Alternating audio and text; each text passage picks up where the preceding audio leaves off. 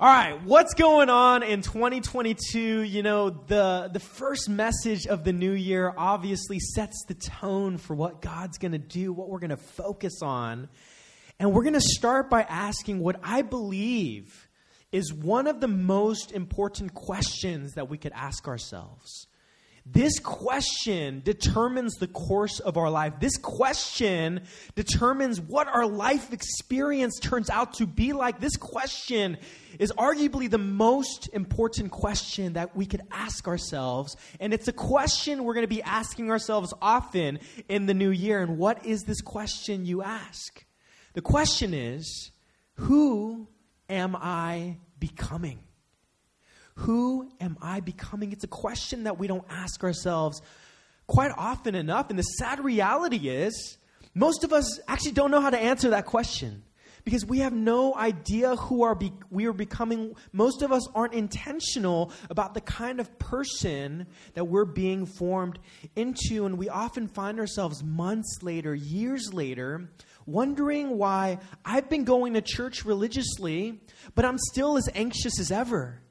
I'm still harboring unforgiveness and bitterness. I'm still really short with the people I love the most, the people that are closest to me. I still feel like a walking zombie every Monday morning going into work and doing the same old thing. And we wonder why we look so little like Jesus, the one we claim to follow. And we wonder why all the lofty promises that the Bible, that Scripture gives us, just don't seem to be a reality in our lives. And I would bet it's because we don't ask this question enough. Who am I becoming? See, when we aren't intentional about who we are becoming, we often end up disappointed in the person we become. In 99, I don't want that to be our story, our legacy, where people come to our church for years and they make really good friends and they hear good teaching and they have a lot of fun, but they remain unchanged. Not transformed from the inside out. No indication that we've actually been formed more and more into the image of Jesus. And so that's why our focus this year is this word that is a title of an amazing Beyonce song, formation. What would it look like to order our entire lives around this vision of becoming like Jesus?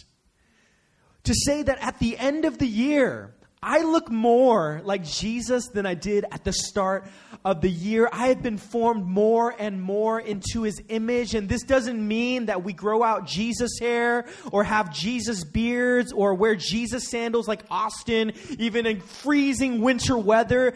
We're talking about an inward spiritual formation, an inward transformation. I have become like Him.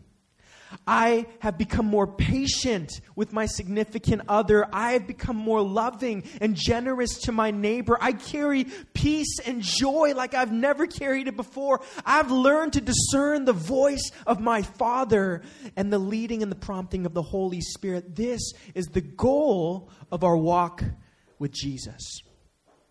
But as we shared toward the end of last year, to do this, we have to take very seriously our call to be disciples, or what I believe is a better term for this, apprentices of Jesus. And if we're to model our apprenticeship to Jesus after apprenticeship in His day, there are three goals that we're really after this year to be formed more into His likeness. Number one, it's to be with Jesus, to be with our rabbi. Number two, it's to become like Jesus, intentionally try to become like Him. And the third is do what Jesus did. So that's our vision this year, y'all. Those are the three things we're pursuing. We're going to be with Jesus, become like Jesus, and do what Jesus did and see ourselves formed from the inside out. And we're going to talk about that more in the weeks to come. It's going to be really powerful. But what are we going to talk about today? Because I believe before getting into the Be With Jesus sermon and the Become Like Jesus and Do What Jesus sermon, there's something we have to talk about before that. There's something we actually have to ask ourselves before, who am I becoming? How many of you know that in order to answer that question effectively, who am I becoming, we first have to ask, who am I right now? The path toward formation always begins with an honest assessment of where I am right now. Now, I love the Bay Area. Growing up in the Bay Area, like, we had a mall. Everyone has a mall that they grew up in. My mall, and it just holds a very fond place in my heart, is Serramonte. Like, there's so many nostalgic things when I think about my time in Serramonte. I think about the Montgomery Ward and the JCPenney that used to be there. I think about, there used to be a giant fountain in the middle that in my mind used to go about like 20 feet high, but I realized in my later age that it only goes about 5 feet high. But we remember things a lot greater than they actually were. It's nostalgic to think about seeing the Filipino grandpas just sitting in the couches as I shop throughout the mall. Like, that was my mall growing up. But now that I've been to many other malls, I noticed that Serramonte is actually a really small, dingy little mall. And they've done a lot to like renovate it. Like, they added Chick-fil-A, Dave & Buster's, Dick's. Like, they added a lot of things to it, but it's still a really small mall. And if you've been there once or twice, you pretty much know your way around that mall. But I remember the first time I was in Minnesota randomly in 2014 for a wedding, I went to the Mall of America. And this mall, like, makes Serramonte look like, it's like a tiny little ant compared to how big this mall is. They have a roller coaster, an amusement park inside this mall. And I remember the moment that I got to that mall, I was thinking, I thought I knew what a mall was until I saw the Mall of America. My mall's nothing. It's not even a mall. It should just be called this is not a mall. And I remember when I got to the Mall of America, it was so massive and so big that the first thing that you have to do when you go to a new mall that size is what? You go to the directory and you look for that little star that says, "You are here." See, one of the first things when you visit a new place, visit a new mall that you've never been to before, is you go to that directory and you look for the "You are here" mark. In fact, it doesn't matter if you know where you're going if you don't first find where you are. And I think that's the same in our journey towards formation, that we can know who we want to become like. We can know what fruit we want to bear. We can know the end goal. But if we don't look for the "You are here" mark first, we'll never get there. The path towards formation always begins with an honest assessment of where I am right now.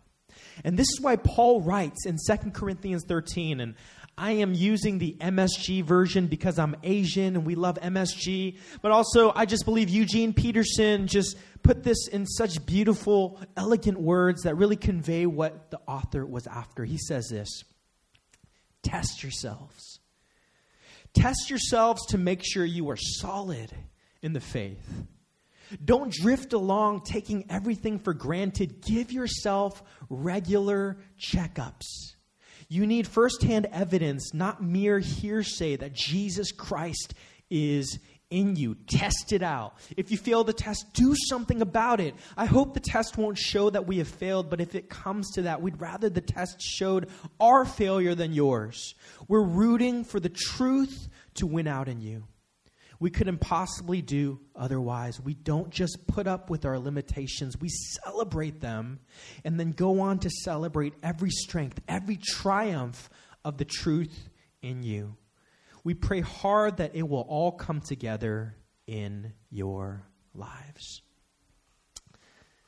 Paul says, don't drift through life unintentionally, assuming that you'll eventually float to where you need to be. He says, pause and give yourself regular checkups to see if you're on course. He says, with the guidance of Holy Spirit, if your inner world was a mall, if you were the mall of Jacob and the mall of Chinook and the mall of Fatai, he's saying, do regular checkups. Ask Holy Spirit to show you the directory of your heart and to show you where the "You are here" mark is, where you are on your journey towards looking more and more like Jesus, and see if you are where you want to be right now. The psalmist also says something similar in the regular version, the NIV, ESV, 139:23-24. Search me, God, and know my heart. Famous passage. Search me, God, know my heart. Test me and know my anxious thoughts. See if there's any offensive way in me and lead me in the way everlasting. But once again, the MSG version, because it just tastes better, y'all. Eugene Peterson, he says, investigate my life, O God. Find out everything about me, cross-examine me, and test me. Get a clear picture of what I'm about. See for yourself whether I've done anything wrong. Then guide me on the road to eternal life. Have you ever prayed that prayer? Investigate my life, God. Show me a clear picture of what I'm actually about. We don't do this enough. And maybe we're never transformed because we rarely repent.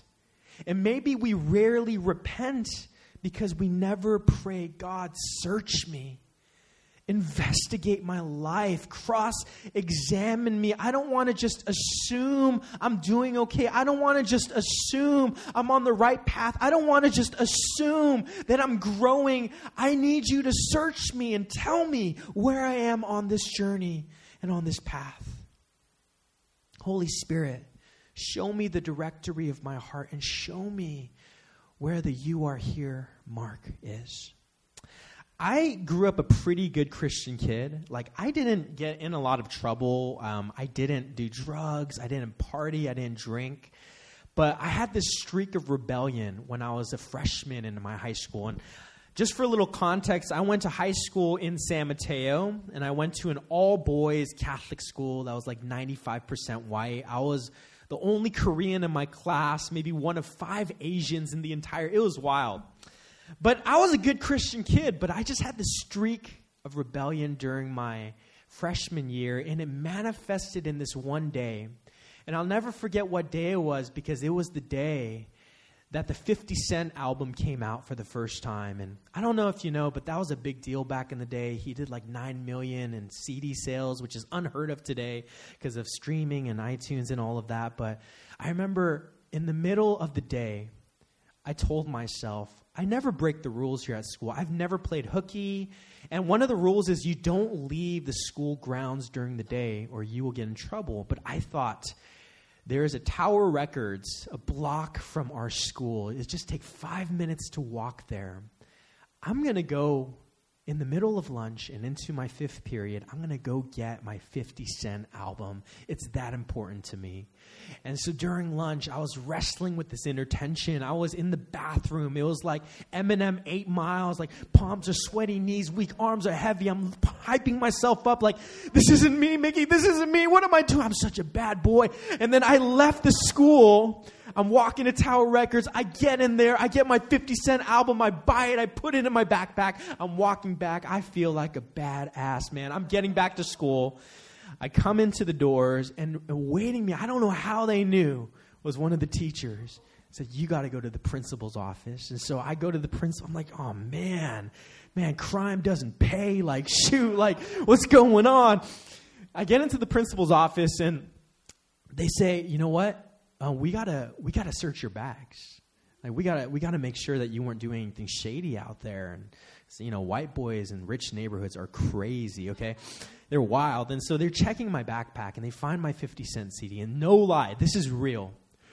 I love candy, and I just happened to have a bag of Altoids in my backpack that had been there so long at the bottom of my backpack that all the Altoids were like cracked and powderized. And this is, I'm not exaggerating. There was a moment where the principal's looking in my backpack, pulls out the CD, pulls out some textbooks. He sees something that catches his eye. And he very slowly pulls out this Ziploc bag of fine white powder. And he looks at me and says, Michael, what is this? And I'm trying to explain. I swear to God, it's candy. I love candy. Just smell it. We're not going to smell it. What, do you want us to get high? And I remember they were just cross-examining me, and it was terrifying. When you get cross-examined, they're looking for the truth. You're not looking for anything else but the truth. You will get the truth at whatever cost. And this is a prayer that we don't pray often enough. Holy Spirit, put me in the hot seat. Cross-examine my heart. Maybe you'll find a bag of crushed Altoids or a 50s. I don't know what you'll find, but let the truth come out. Show me an accurate picture of what's really going on the inside of me. Church, can we be real with ourselves for a moment? Where am I right now in my discipleship to Jesus? Is he really the most important thing in my life? Do I actually spend time with him? Like, do I actually spend any time in prayer? Or when was the last time I actually read the Bible? If I were to compare my life to that of my non-Christian friends or coworkers or students, would there really be any difference other than the fact that I go to church every Sunday and sing a few songs and listening to an inspiring message? Is my entire life ordered around Jesus, or do I just barely fit him into my schedule when I can't investigate my life, God, and show me the way everlasting? In my college fellowship at UC Davis, when someone asked you to hang out one-on-one, there are two possible scenarios. Christians make things weird, and there's two possible scenarios for what your hangout was going to be like or look like. And it all came down to which of two questions you were asked. And you knew if you were asked this one question, it would be like this. But if you got asked this other question, you knew it was going to be like that. And so if someone asked you, and you're hanging out one-on-one from the Christian fellowship, how are you doing? You knew it was going to be a casual, lighthearted, fun, and normal hangout. But if someone looked at you in the middle of your conversation, your one-on-one hangout, and they say, so how are you doing spiritually? You knew it was a red flag for an awkward, non-organic, unnecessarily serious Christian small group conversation. And I hate that question so much. What does it even really mean? How do you answer that? How am I doing spiritually? What the hell? I don't know. And while I hate the wording of that question, I think the intent is actually quite valid. What we're really asking is, how is your journey of becoming more and more like Jesus actually going? What are the things that you have found in your hearts that are not like him? And I think these are the questions that we need to ask ourselves more often. We need to bring back intention. Church, hear me. What I've learned in my many years of walking with Jesus and pastoring is that people drift away from faith not because they lack desire, but because they lack intention. We want to be transformed. There's a desire. We want to be healed and set free. We want to live the life of peace, joy, and rest that Jesus promised us, but we don't realize that it actually takes intention.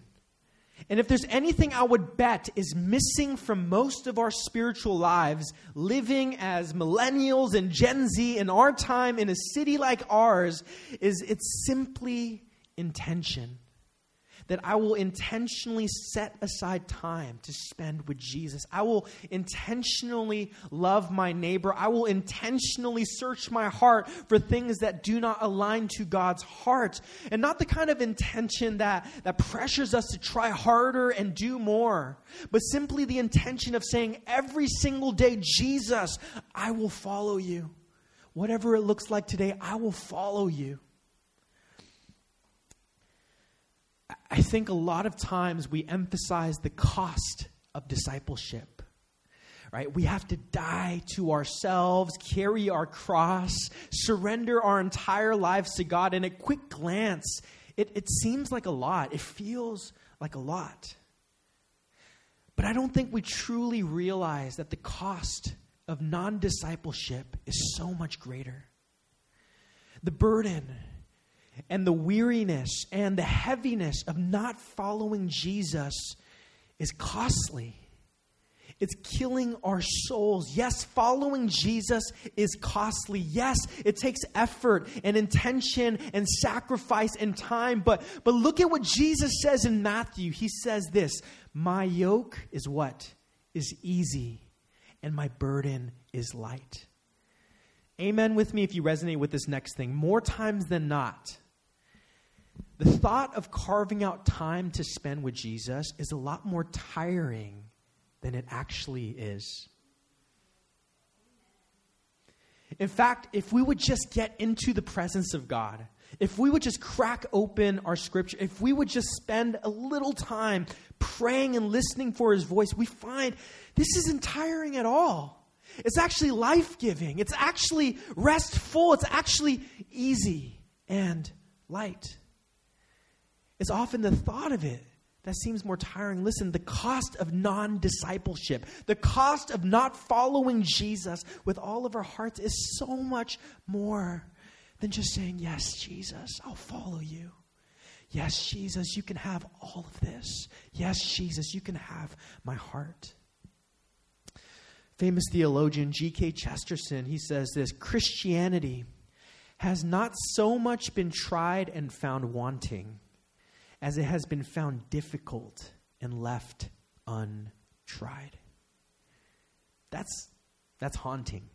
This isn't even one of those things you tweet. This is one of those things you read in the corner of your room crying, right? Christianity has not so much been tried and found wanting as it has been found difficult and left untried. What does that mean, church? I don't want our walk with Jesus left untried because it seems too daunting. The greatest tragedy would be if we never truly tried surrendering our entire lives to Jesus because it looks so difficult. When in reality, if we would, we get to tap into that rest and that life that he so promises us. It's not that we tried it and it left us unsatisfied. It's often that we never actually fully jumped in. In other words, following Jesus just doesn't work well as a hobby. You know, I learned about a fandom this last year because my sister-in-law became part of the BTS army. And you know, BTS fans, I can't even call them fans. They are disciples.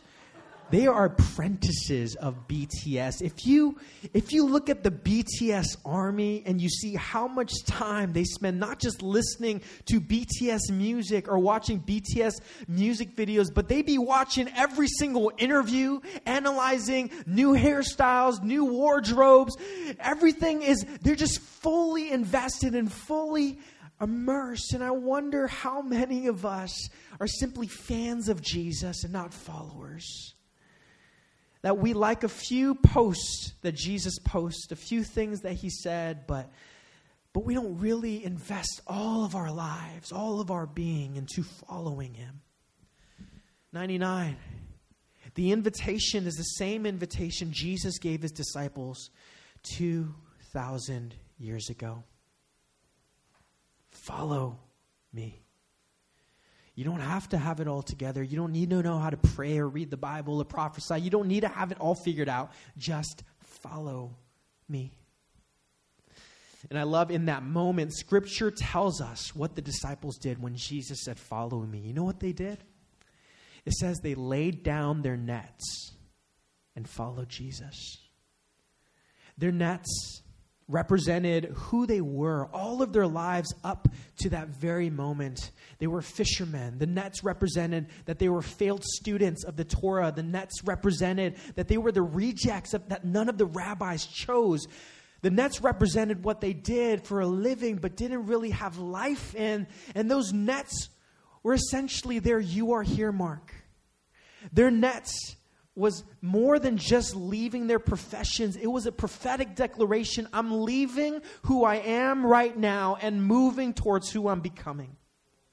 And I believe that's the invitation today, to move us from fishermen to fishers of men or fishers of women. I believe that the invitation is the same today. Will you follow me? Lay down your nets, who you are right now, your deficiencies, your shortcomings, your weaknesses, your insecurities, your fears and your doubts, and will you move towards who you are called to become, like me? And so today, in the start of the new year, before we get into all the amazing teaching about what it means to be with Jesus and become like Jesus and do what Jesus did and be transformed from the inside out, I believe God wants us to start by asking, where am I today? Where am I right now? And so today we're going to create space, just a little bit of time, where we ask God to examine us, investigate us. Holy Spirit, search me and show me if there is any offensive way in me. And we do this not to get down on ourselves, because it could easily be a hella sad start to the year if we're really honest about where we're at, even myself included. But we do this to ask God to show us a better way. The psalmist ends. He says, search me, God. Show me any ways that I have offended you. Show me any ways that I have deviated from the path. But I love how it ends. But he says, God, show me the way everlasting. Show me the better way. Listen, there's no shame in where you are right now, because we know where we're going. And we know the one who's getting us there is faithful to finish what he began. And so today, I want us to just reflect on a few questions. Number one, where am I, honestly, in my discipleship to Jesus? Yes, I believe in him, but do I actually follow him? Do I actually spend time with him? Like, if you were to lay out your schedule, if I'm going to lay out my schedule and just put it out there, does it look any different from people that aren't Christians or followers of Jesus? Am I actively and intentionally pursuing him in my life? So that's the first question. Where am I in my discipleship to Jesus? And number two, have I surrounded myself with people that are after the same thing? I think we all have our friends. I mean, pandemic has shown, like, you know who your people are, right? You had your circle. But do you have fellow believers that actually spur you on towards this vision of formation? And I'm not even talking about just friends from church. I'm not even talking about community groups. I'm talking about that person in your life, those people in your life that ask those questions. How are you doing spiritually? But that really asks, like, have you been walking with Jesus this week? What's it been like? What's he been showing you? What's he been teaching you? That you sit with some people and you just get fired up. Like, my friend's really into cryptocurrency right now, and every time we get together, we're around the fire, and he speaks about crypto. Like, there's a fire in him. And I get excited about, like, oh, should I invest? Should I invest? Like, you're just caught up in their passion. And do you have those people in your life where you're just caught up in their passion? Where I don't have the fire this week. Let's just be honest. I feel like dry bones, but when I'm around you, like, there's something that ignites in me. Coals, I learned coals are not good on their own. If you have a single coal, it's going to fizzle out really quick. But get a bunch of coals together. Even if they're not completely hot, they'll start warming each other up. And there's something, even when two believers are really dry and not on fire, when they get together, this is why Jesus says, even when there are two or three, I am in the midst of them. There's something that happens. Do you have those people in your life? And so, where am I in my discipleship to Jesus? And am I surrounded by people? Have I invited people into my life that are after the same thing? Holy Spirit, would you come right now? Would you speak to us today? We say we need you. We desperately need you. We need you to show us the way everlasting. But also, God, we need you to search us and cross-examine our lives. We need you to show us an honest picture of who we are right now, so that you could move us toward who you are calling us to become. And so, Holy Spirit, I ask that you would just reveal our hearts. You don't have to sugarcoat it. Just an honest reflection, an honest answer of what you see when you look inside of us. I just want to pray for some of us this morning. I sense that as we were singing earlier, the word I kept hearing is, this year, let's trade pursuing to be better for being true. And so, God, I just pray for those of us that are covered in shame, covered in failure, covered in disappointment. We're so hard on ourselves, God. We start this new year. Some of us, we feel exhausted and we feel like we're not good enough. But I thank you, Father, that the truth today that we can rest in is that your way is better, God. That we could trade trying to be better for being true this year in 2022, God. That we would be true to you, God, true to ourselves. And Father, that you will meet us where we're at. And we trust that your yoke is easy and your burden is light. And so we just surrender this year to you. We come to you, God, as we are, just as we are. Lord, we are true to who we are, knowing, God, that you and your way is better. We love you. In Jesus' name we pray. Amen.